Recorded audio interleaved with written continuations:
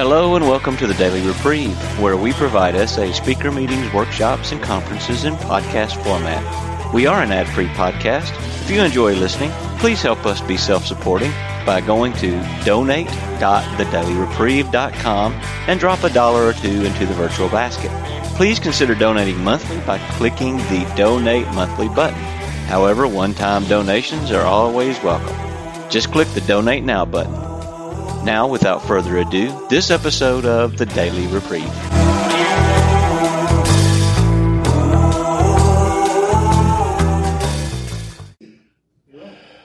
I'm on. Are we ready? All right. Welcome to this session on Archives and History Committee meeting. My name is Jim, and I'm a recovering sexaholic. I'll be facilitating this session. I'm joined by K.S., for those of you who may not know her.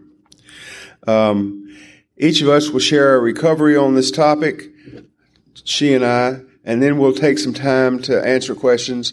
And actually, in this session is going to be special because we're going to ask some of you that are willing to come up maybe and share a little bit about the history of your group, or the history as you know it.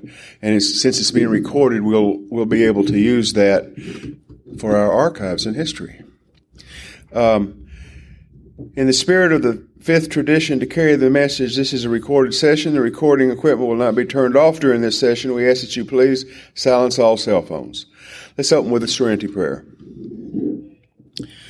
God, grant me the serenity to accept the things I cannot change, courage to change the things I can, and the wisdom to know the difference.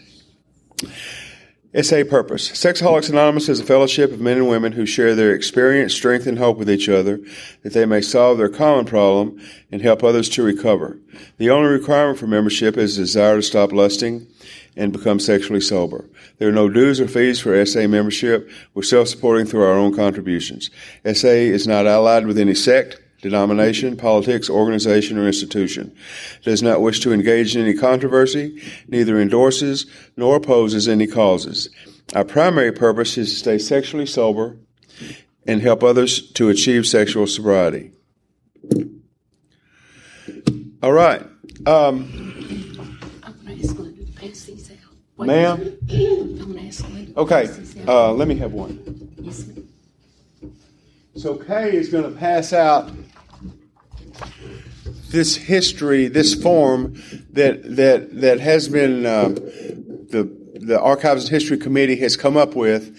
And the purpose of this form is to ask you some things about yourself and your history in SA and your recovery and your unity and group issues and all kinds of things. And then there's some tips for interviewing people and some other information so you can take it back to your group. And we hope that you'll be able to answer some questions and maybe make some copies and get people to fill these out and send them to Kay. We've got the snail mail, and we got the email, and we got the fax.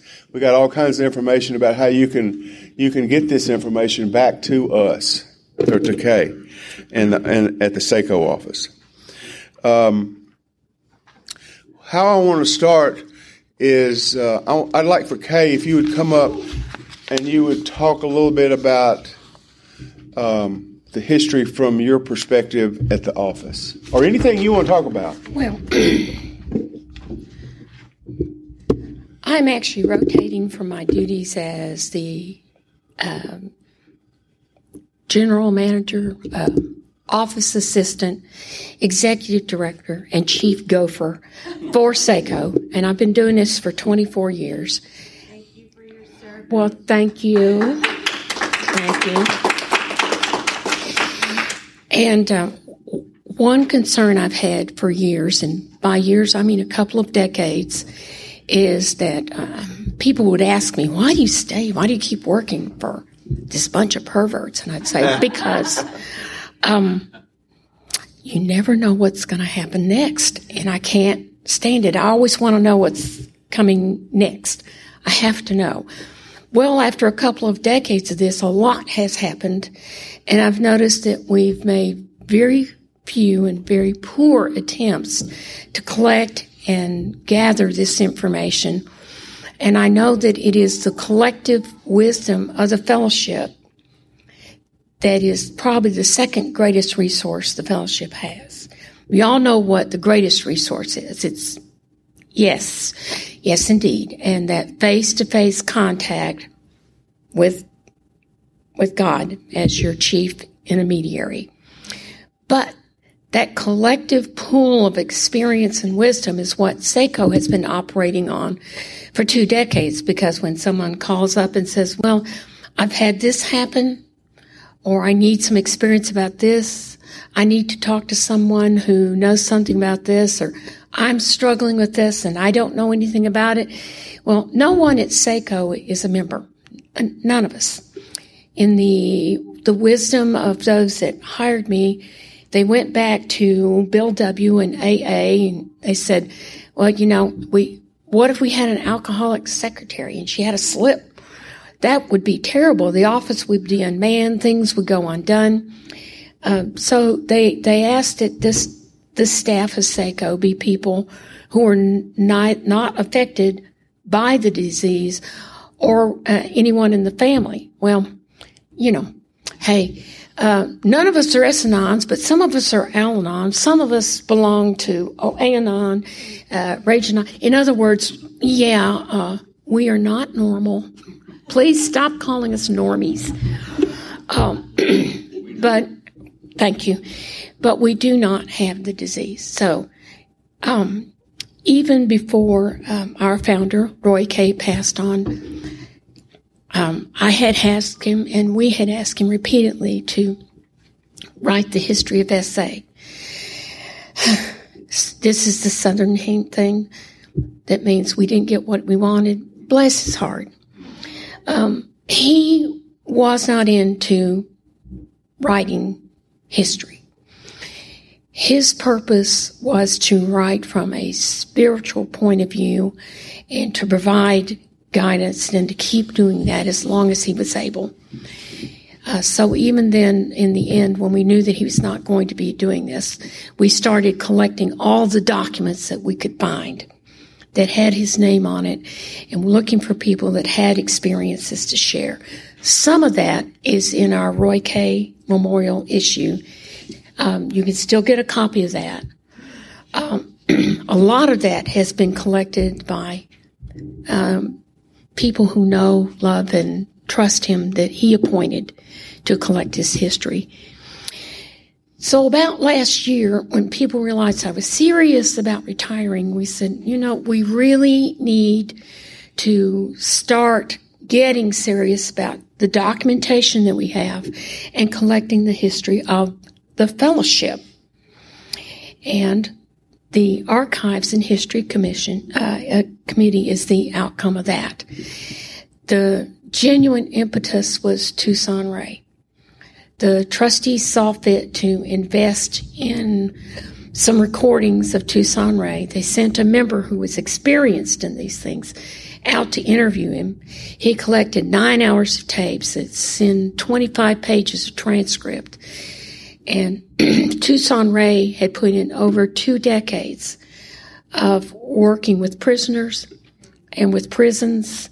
His experience was invaluable, and we didn't want to be left without it. And he died within 2 months of making those recordings.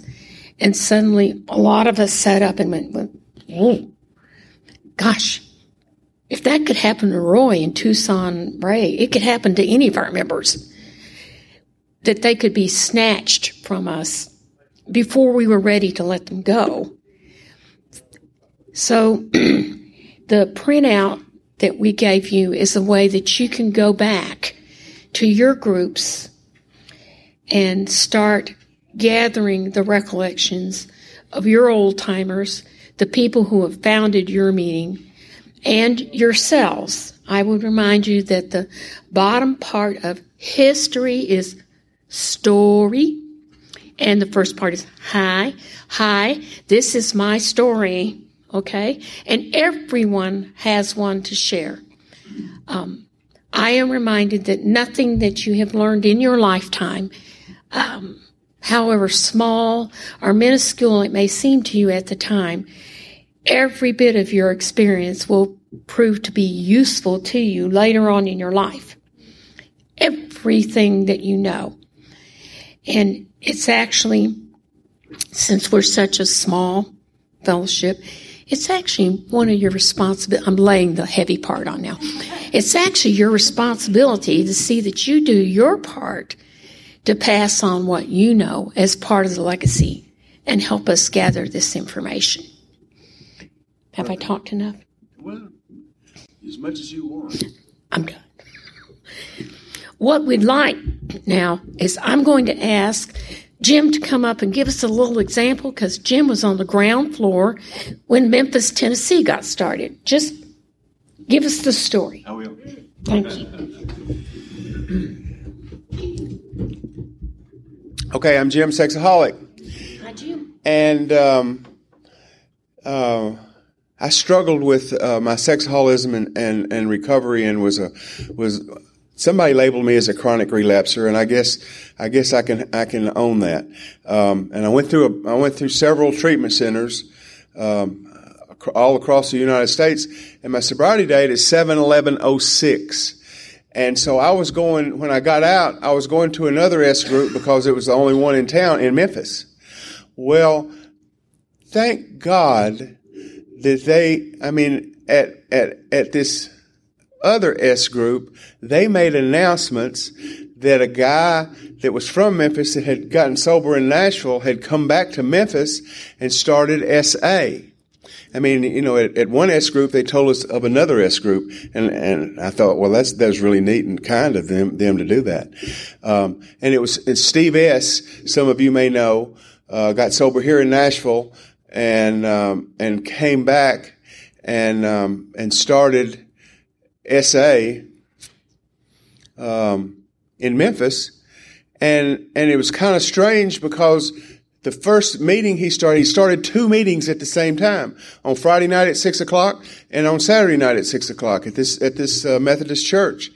And so I think the first meeting in Memphis was in August of 2007, and the first meeting I attended was in September of 2007, and there were four of us, Steve S. and me, and a guy named Frank H. and another person, and we had meetings on Friday night and Saturday night, SA meetings, and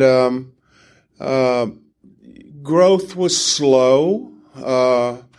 Four of us or five of us, and we would, some people would come and go as in all groups, I guess. And, but it grew slowly, but it grew.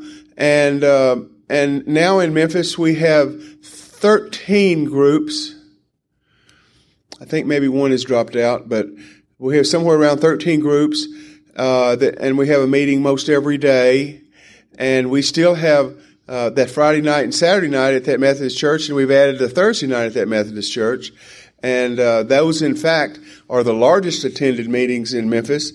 We have kind of a small community in Memphis, and I don't really know what that's about. But 20 people on Friday night, maybe 25, is the largest meeting of the week in the area. I live 30 miles east of Memphis in a little town called Summerville, Tennessee. And after going to the meetings in Memphis for a year, I kind of got tired of the drive, and so I started a group in my town.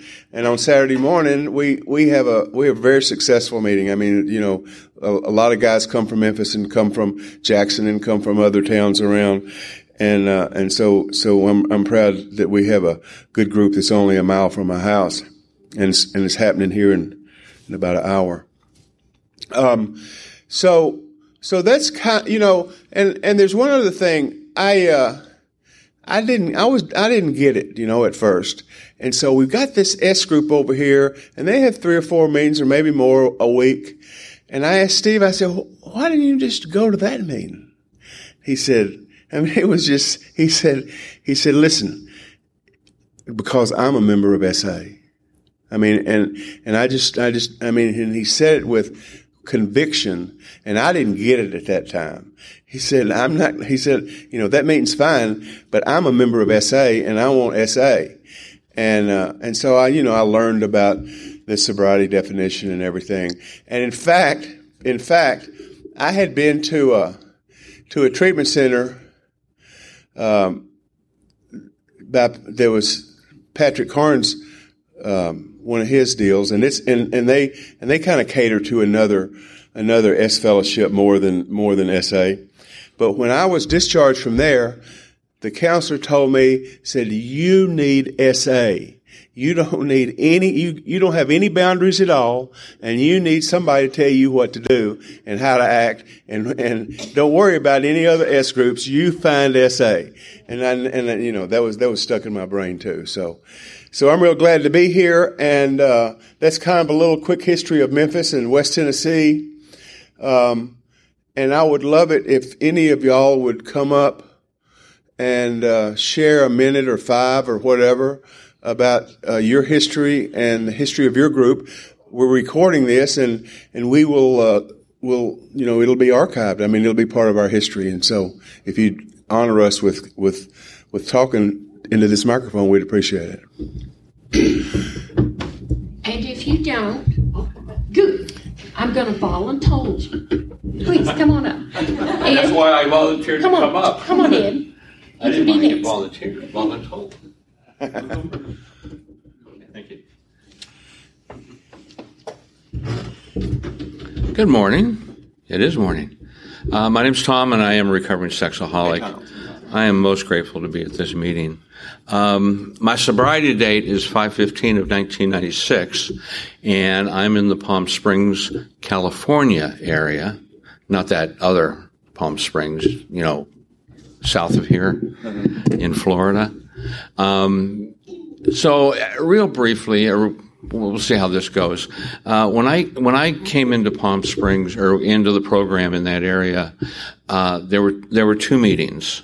So a little bit of history before I got there, which I've learned, that when SA was introduced into that area, it was 10 years prior, right around 1986. And they had one meeting over at the local junior college, down in the basement, of course. And that was the only meeting for a long time. So by the time I got into the program, they had multiplied by 50%. And now they had 2 meetings. And so there was one meeting that was still on Friday night. However, that meeting had moved over to a therapist's office. And then there was a Monday night meeting also in that same therapist's office. And that meeting there was a lot of what we call court card people, which I will never be sufficiently grateful for, because that's how I got in here at the strong suggestion of the state of California. I was one of those court card people, and of course I was not a sexaholic. Signed my card and let me out of here. I will be forever grateful for this gentleman who was the therapist that had that practice. He was very pro 12-step, and in his therapy groups, he would tell them, "You're going to go to SA." "Oh, no, I'm not going to go," people would say. "Let me call your parole officer." Because that was part of his plan. He just believed in the maintenance of 12-step. And so for a long time, there were 2 meetings. I would not go to 2 meetings because, of course, I told you I was not a sexaholic. Of course, I'm not on a court card anymore. That was a long time ago. And someone suggested, why don't you talk to your wife about S-Anon? Now, that S-Anon meeting was on Friday night, right where that other SA meeting was. By golly, she said yes. So that would require me to actually go to 2 meetings, way above and beyond what I felt was required of me, because they weren't going to sign my card at that other meeting, only at this one. So my wife joined S-Anon, and I joined that other meeting on Friday night. And now I was doing 2 meetings a week. And of course, by now I had finally come to the realization that A, I was sexaholic, B, that probably no power on earth could ever save me, and see. God would and could if I would just seek him. And that was definitely a reality. So although I was still required to get a card signed, I really wanted to go because, of course, like many of us, we found safety, we found a solution, and we were faced with our malady. Someone suggested, now where I live is actually not in Palm Springs. I'm about 10 miles north of Palm Springs. The interstate runs down the middle of the Coachella Valley down there and divides the valley. And so, someone suggested, why don't you start a meeting up there where you live? And I thought, well, I'm already going to 2 meetings. That would require 3 meetings. So I gathered a couple of guys, and sure enough, we, of all things, we're going to go back to this therapist. He had a branch office up in this area. It's called Desert Hot Springs. If you want to look it up on the map, probably not. I wouldn't want to. But in Desert Hot Springs, he had a branch office. So we started a meeting, myself and another gentleman, and that meeting actually grew to be the largest meeting that we had of all things. So now we have this Monday night meeting in the therapist's office. The Friday night meeting moved to a hospital, of course, again in the basement. Who would have thought? And of course, the S&on meeting was still going on Friday night. Those were the meetings I attended, and those were the only 3 meetings that we had. Someone had the bright idea of, what about a Saturday morning meeting? And he grabbed me and he said, let's start a Saturday morning meeting in another city. This would have been in a city next to Palm Springs. So now we started another morning meeting, first morning meeting in the desert. And it actually grew to be the largest meeting that we had. We'd have about, 15 to 20 people that would come on a Saturday morning. And then we'd all go out to breakfast, the meeting after the meeting. And now I'm doing 4 meetings. There was a shift in the California parole and probation system, right around the early 2000s, where the therapist that we were talking about lost his contract with the state, and now there was another therapist that was talking to the court card people, and he told all of his court card people, you don't need to go to that meeting. So that Monday night meeting pretty much disintegrated. And eventually it closed. So now there's no more Monday night meeting, and so we have the 3 meetings, the Friday night meeting and the Saturday morning meeting and the Tuesday night meeting up in Desert Hot Springs. So I'll try to fast forward a little bit, because meetings move, meetings come and meetings go. So where we are right now in the Coachella Valley, the desert area, is we have 9 meetings. We have a meeting every day, sometimes 2. That Tuesday night meeting that started up in Desert Hot Spring has moved 4 different times, and it still is going on. That's our longest meeting now. The Friday night meeting eventually folded. What was interesting is what really happened is that the S&on meeting moved to a different night. That Friday night meeting was part of a couple. A lot of people wonder, is the coupleship part of your recovery? And for me personally, yeah, I believe it is. And that was a place where people were able to work on sexaholism issues and also S&on issues as a couple. Our meetings now are a meeting every morning at 6:15 in the morning in a little town called Palm Desert, California. I live very far away. I do not go to those 6:15 morning meetings. I have to be to work usually about 7 in the morning. But we still have the Saturday morning meeting, and that's at 7 o'clock, and I go to that one. We also have a new Monday night meeting that's actually in Palm Springs. And that one is fairly small. That one is a format meeting where we work on steps. And probably we're running about 6 to 8 people on that meeting. So we have the Saturday morning, we have the Monday, and then the long-standing Tuesday night meeting, which has also moved numerous times, continues to be our longest running meeting. I am grateful that we can offer something, a meeting every single day. So you hear that term when people come in, you need to do 90 and 90. We can actually provide 90 SA meetings, sometimes more, in 90 days, and I think that's thrilling for me. And SA continues to grow, at least in our area. And we'll see what the next couple of decades have. Thanks for letting me share. Thank you, Tom.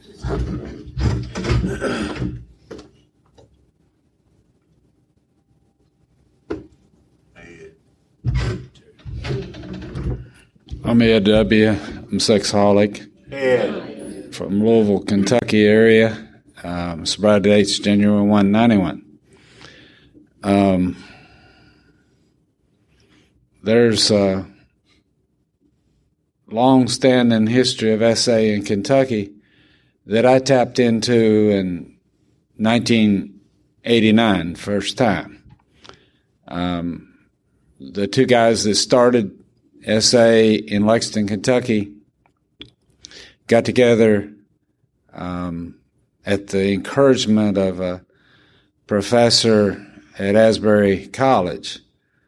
And a little bit of twist that goes with that is he was the brother-in-law and one of the founders in 1988. And at his death, or right prior to it, it seems that he had some of our kind of struggles.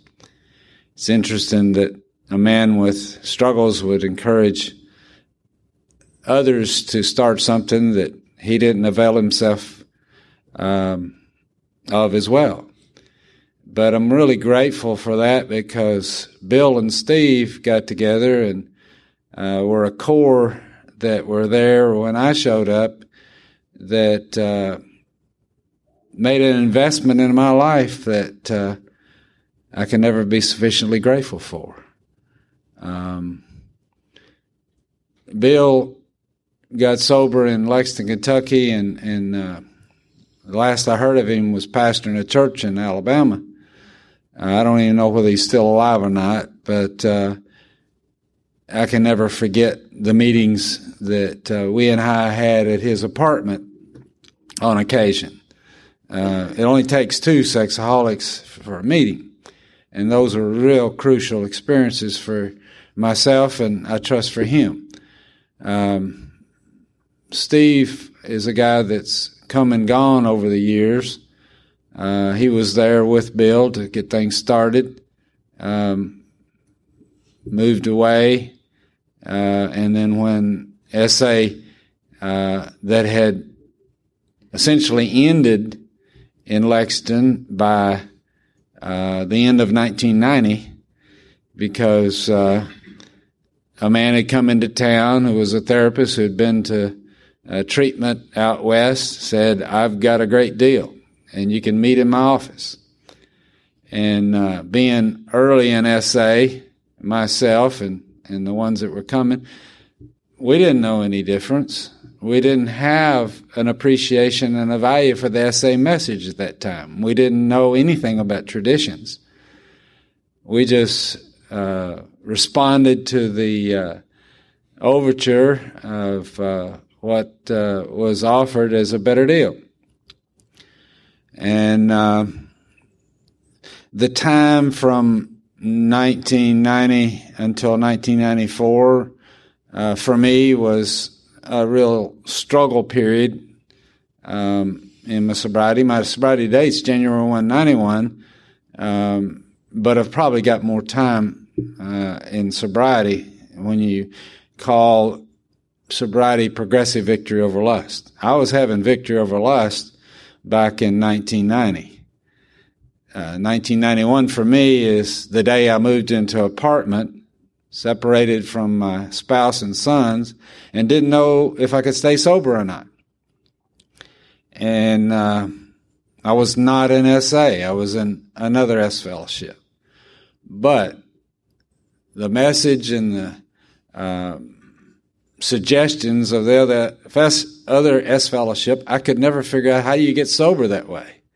So grateful that I'd gotten enough of the SA message that was the foundation of me starting my sobriety January 1, 91. Didn't have other SA members, but I had other sex drunks that weren't necessarily sober, but I was staying sober. I'm really, truly believing because of that little seed that had been planted in me back in 1989.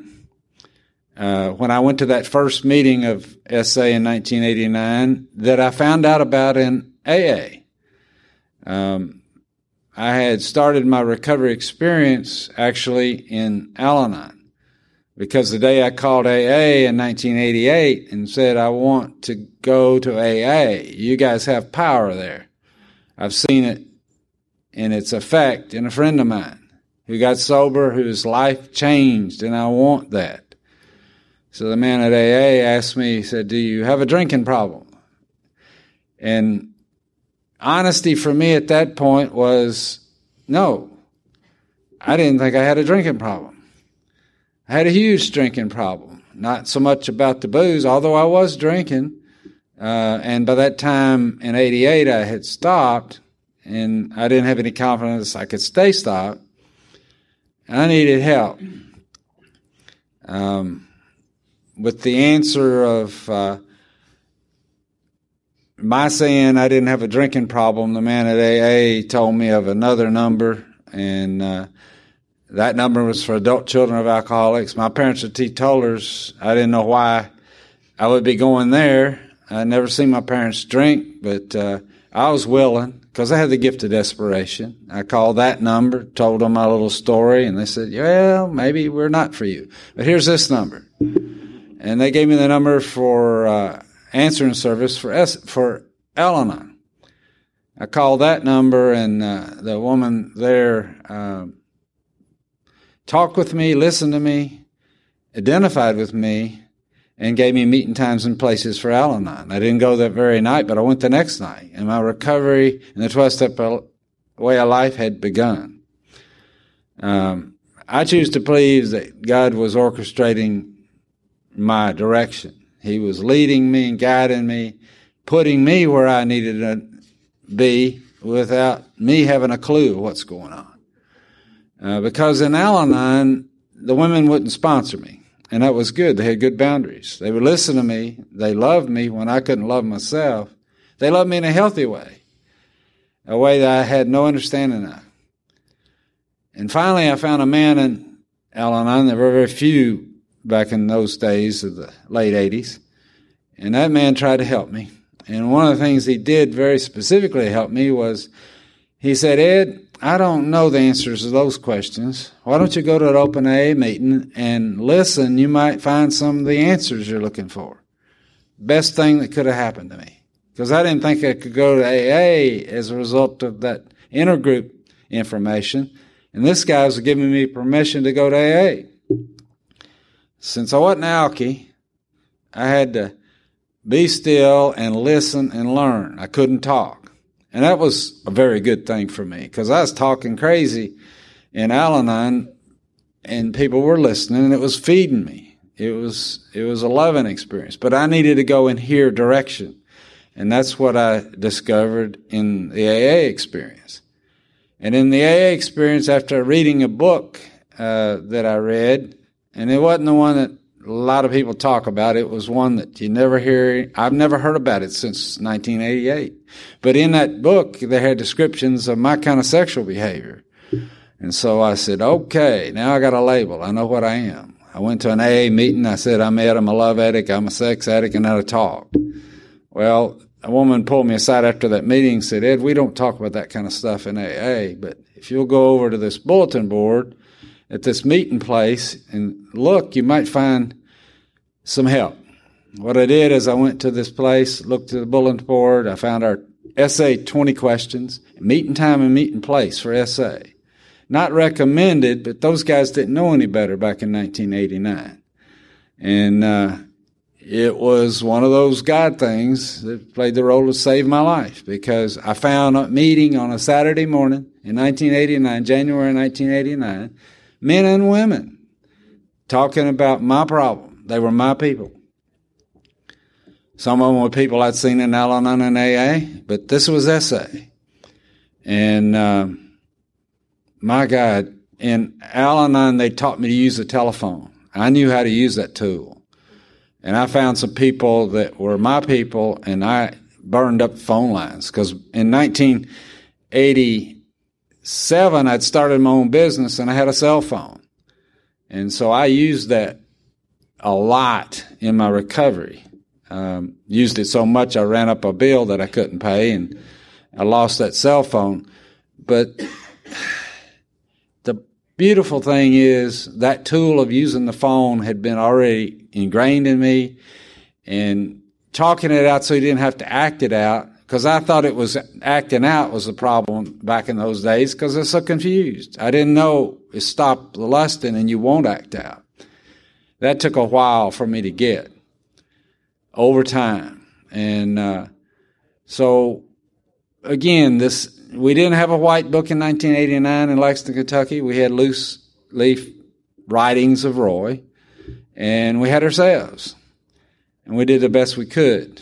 And so in that period, having got a little bit, I got the seed of the SA message. And in the other S fellowship from that period, 91, end of 90 to 1994, I was getting sober. Not very many other people were. In fact, the ones that got sober, to my knowledge, all went back out, and I've lost track of them. The one guy, the original guy that I met that started SA in Lexington, he's still around, but he doesn't participate in SA recovery. And I feel sad about that. I even attempted to sponsor him for a period, but that wasn't something that was productive in the real sense of the word for him, but it sure was for me. In 1994, I heard about a marathon there was a new group of people that started SA again in Lexington, Kentucky. And I found out about they were going to start the meeting, and I told them, said, well, you start it and I'll come. Because SA's been here since 1988. It's just not active presently. Well, those guys got it up and running, and SA in Lexington, Kentucky, I know, has been continuous since 1994. It's ebbed and flowed. It's got multiple meetings, small meetings, but they're there. Because I was a part of SA in Lexington, Kentucky until about 2011, 2012, because my work opportunity changed to where I was, by that time, living in Shelbyville, Kentucky, and for 2007 to 2011, I was still working in Lexington and going to meetings in Lexington and driving home to Shelbyville. But then 2011, things changed for me, so I started working in the west side of Louisville, and the time frames and so forth weren't conducive for me to continue to go to meetings in Lexington. I have had indirect contact with SA in Lexington over this long period through people I've known, people I've tried to sponsor.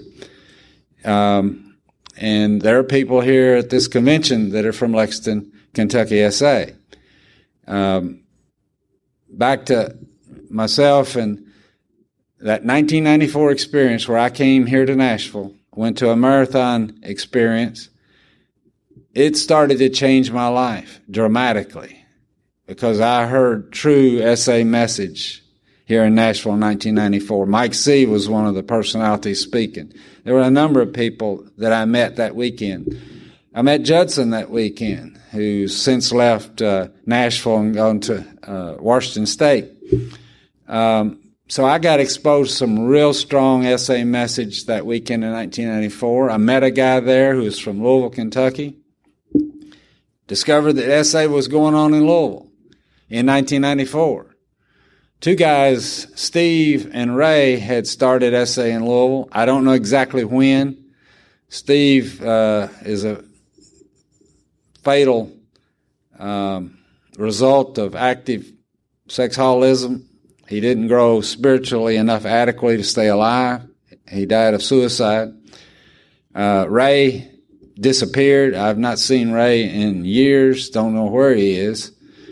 But I started to go to Louisville SA on Saturdays because they had a Saturday meeting, and it increased my SA meeting contact. All through this, by 1990, I had joined Alcoholics Anonymous because I hadn't worked the steps, and I was afraid I was going to drink alcohol again, and I had seen the link between alcohol and lust, and I was afraid that if I drank booze again, I wouldn't be able to stay SA sober. So that resulted in me becoming a member of AA, and I have extensively availed myself of AA support and recovery, AA sponsors, because I didn't have a SA sponsor. All that's important in my sobriety. And it's been the source of foundation in me of message, because the AA message and the SA message are almost married. They could almost be flip sides of the same coin. That's my experience. So grateful that I know that our founder came right out of the center of AA. So that was a strong idea that got ingrained in me, that my hope, my answer, my possibility includes AA and SA. It's hard to carry that message to other people that don't make that connection. And I've heard it said this weekend that when there's not enough AA meetings, when there are not enough SA meetings, supplement with AA. It's even in the White Book, one of the suggestions. I found out by my own experience that works, and I've encouraged others to do the same. But for whatever reason, SA has grown dramatically in Kentucky, in the area I'm in, but it is growing. It's growing in Louisville. We have 3 meetings a week, Thursday, Saturday morning, and Tuesday nights. Thursday nights and Tuesday nights have been going on for quite some time now. The original meeting was Saturday. And we use literature in the Louisville meetings because there were problems with no real message. And my sponsor, who I finally moved away from AA sponsorship and have a SA sponsor who's here in Nashville.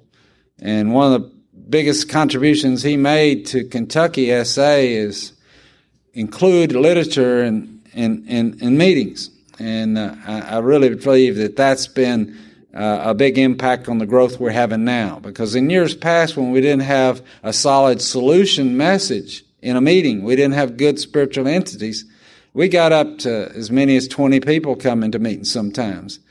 But then when people got to a certain point, they started getting drunk, they didn't come back, meetings deteriorated down to a few people. And so there's been an ebb and flow, both in Lexington and in Louisville. And I think it's associated with not having a strong foundation in the SA message. And the literature is the anchor point for the SA message. I found that to be true as a result of the encouragement of my sponsor, and also back to my beginnings in Al-Anon, where there I had it taught and emphasized to me that the literature is the anchor point of the message that works.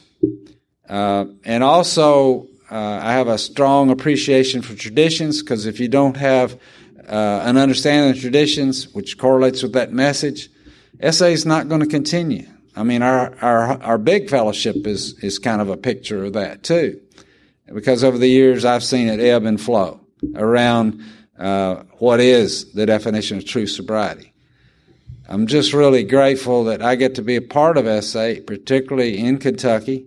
Kentucky SA also includes Bowling Green. There's been a SA opportunity in Bowling Green, Kentucky for years. Bowling Green is not very far from Louisville, from Nashville. So I believe there's been significant input because of that close proximity. There's also been meetings in Paducah, Kentucky, off and on. My understanding is it is there today.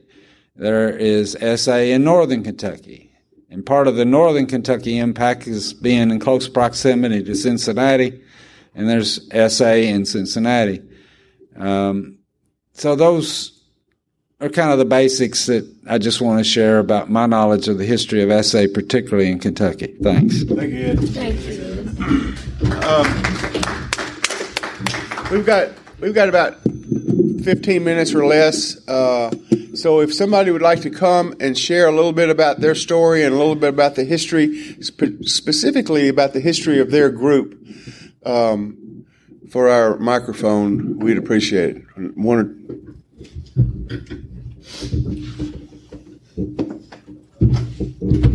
Hi, I'm Azal. I was debating if to come up and share because the people who came were like so much longer in SA. I've only been in SA for a year and change, but I just wanted to share my experience in terms of how the fellowship, I'm from Israel, and how the fellowship, the women fellowship has grown in SA. So I know this isn't from my personal experience, but from stories that I heard. So around 6 years ago, in Israel, it's very religious, and from the faith tradition in Israel, it's customary to segregate men and women's functions. And so there were meetings, but they were closed. Women weren't allowed in.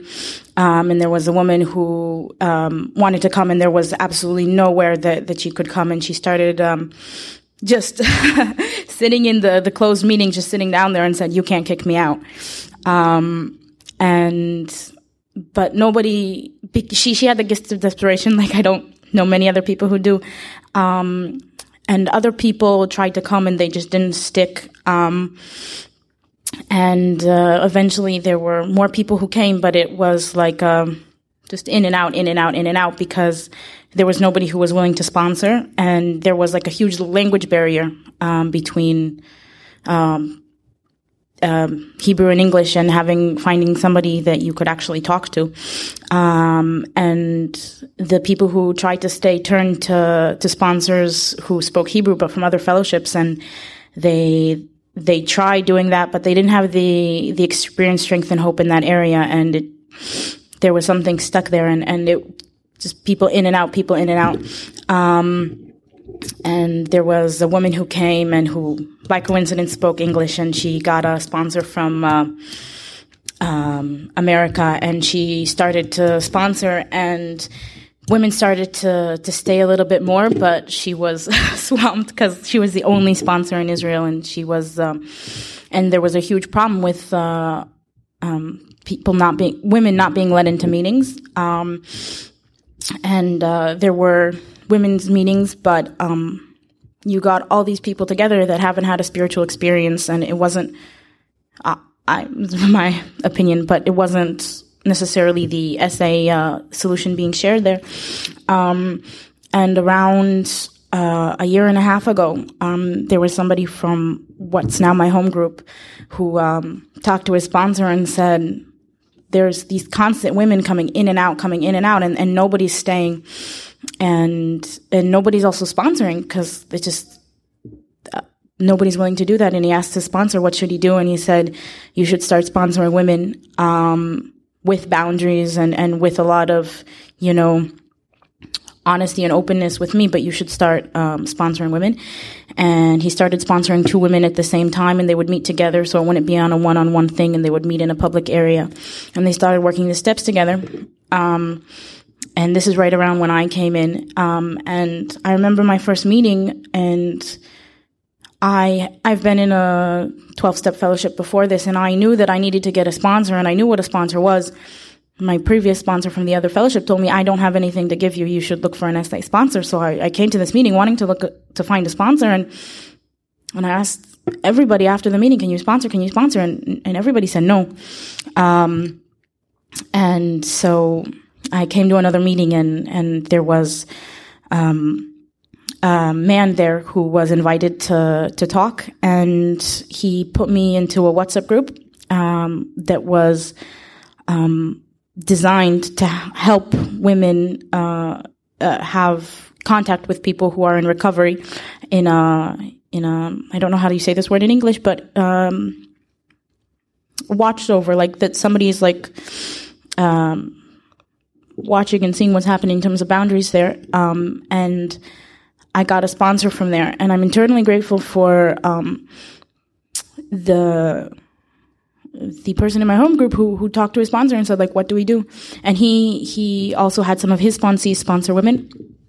And that was really important to me because I know that without working the 12 steps, as they're laid out in the big book, I wouldn't have stayed in SA because I wouldn't have had the SA solution. And without the SA solution, there's no way I can stay sober because my mind constantly tells me that there's a much better thing, but I found that the SA solution is better than my acting out. And I know that I've been in program in SA for a year and change, and I've seen over 10 women come in and out who haven't gotten a sponsor, who just came in and out.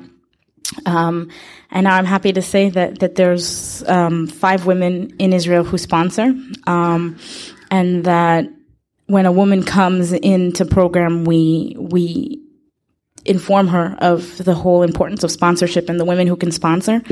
And I think that it was important for me to realize that the 12 steps are spiritual principles, and a man can give me spiritual principles. Obviously, there needs to be boundaries, but I can receive spiritual principles from them, and I can give them back. And it was also important for my recovery because when I was 6 months sober and I was on step 4, somebody asked me if I could sponsor them, and I didn't know. And I asked my sponsor, and he said, Isil told me that I should sponsor. And that's when I started sponsoring, and it's been such a wonderful experience for me, that a giving and receiving relationship. And I just want to also talk a little bit about my home group.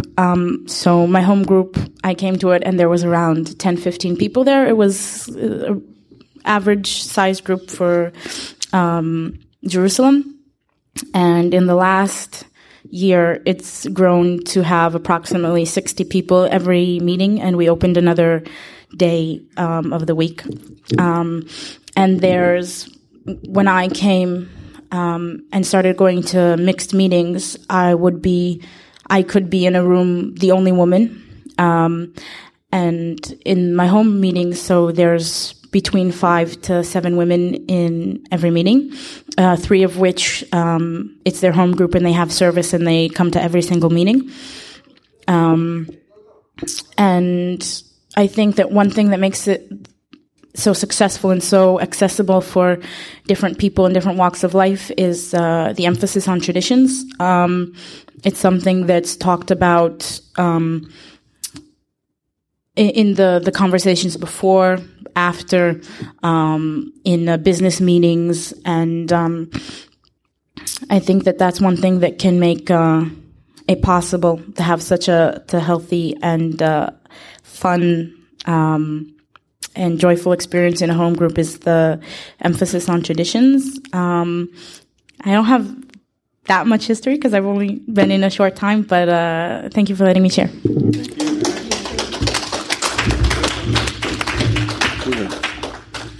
That's really all the time we have. Please put it in an email and send it. After we close, everybody that's got one of these, take it home or fill it out, or if you don't think you're going to use it, hand it to somebody else. Everybody in here. This is a copy of the Archives and History questions and kind of not rules but suggestions on how to do it, and then a group inventory and a personal inventory. So, and then the addresses and phone numbers and fax and emails and everything to get it back to SECO so we can have a copy of your history. Yes. Is there a committee? Is there a trustee committee called Archives? Yes, there is. My suggestion would be you take a poll of the people in this room who might be willing to serve on that committee, because people who came to this meeting are the ones who are interested. All right, that's a great idea. Let me talk All right, Kate's going to take over from there, Lawrence. We do have the advantage of having the services of a genuine archivist, by which I mean his lifetime career is 40 years in preserving and archiving the records of a state here in the United States. And he has agreed to help us get our start. And so he's asked for help. He'd like the help of at least one or two people. Those one or two people do need to be from the Nashville area or willing to travel at least 1 or 2 nights, say, monthly, to help do the actual preservation work. He's going to instruct us, and he's smart enough to not say that a monkey could do it. But he is smart enough to say that anyone who has an interest in being careful can learn how to use the materials, do the work slowly and carefully, and treat each item the same way. And he's going to teach us how to do that. So if there's anyone in the room that either is local and has that kind of interest, or willing to go to any length for the history, and we're talking about physical documents here. We've made our main presentation to you today as being not from here to please send us more material that we need to actually work with, which is fine. But if there's anyone, I'll be out at the Seiko table in the concourse in front of the ballroom. Some will be there, and we'd be happy to talk to you more about it, take your information, and sign you up. Perfect. Thank you. Thank you. Anything you've heard at this meeting is strictly the opinion of the individual participant. The principles of SA are found in our 12 steps and 12 traditions. Let's close with a third step prayer. We want to circle up. No hand touching. Huh? We got too many germs going. Oh, trusting people.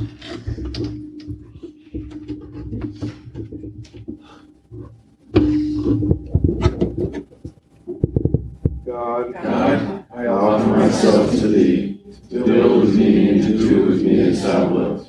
Relieve me of the bondage of self, that I may better do Thy will. Take away my difficulties, and victory over them, and bear witness to those I would help. Thy power, Thy love, and Thy way of life, and be Thy will always. Thank you very much.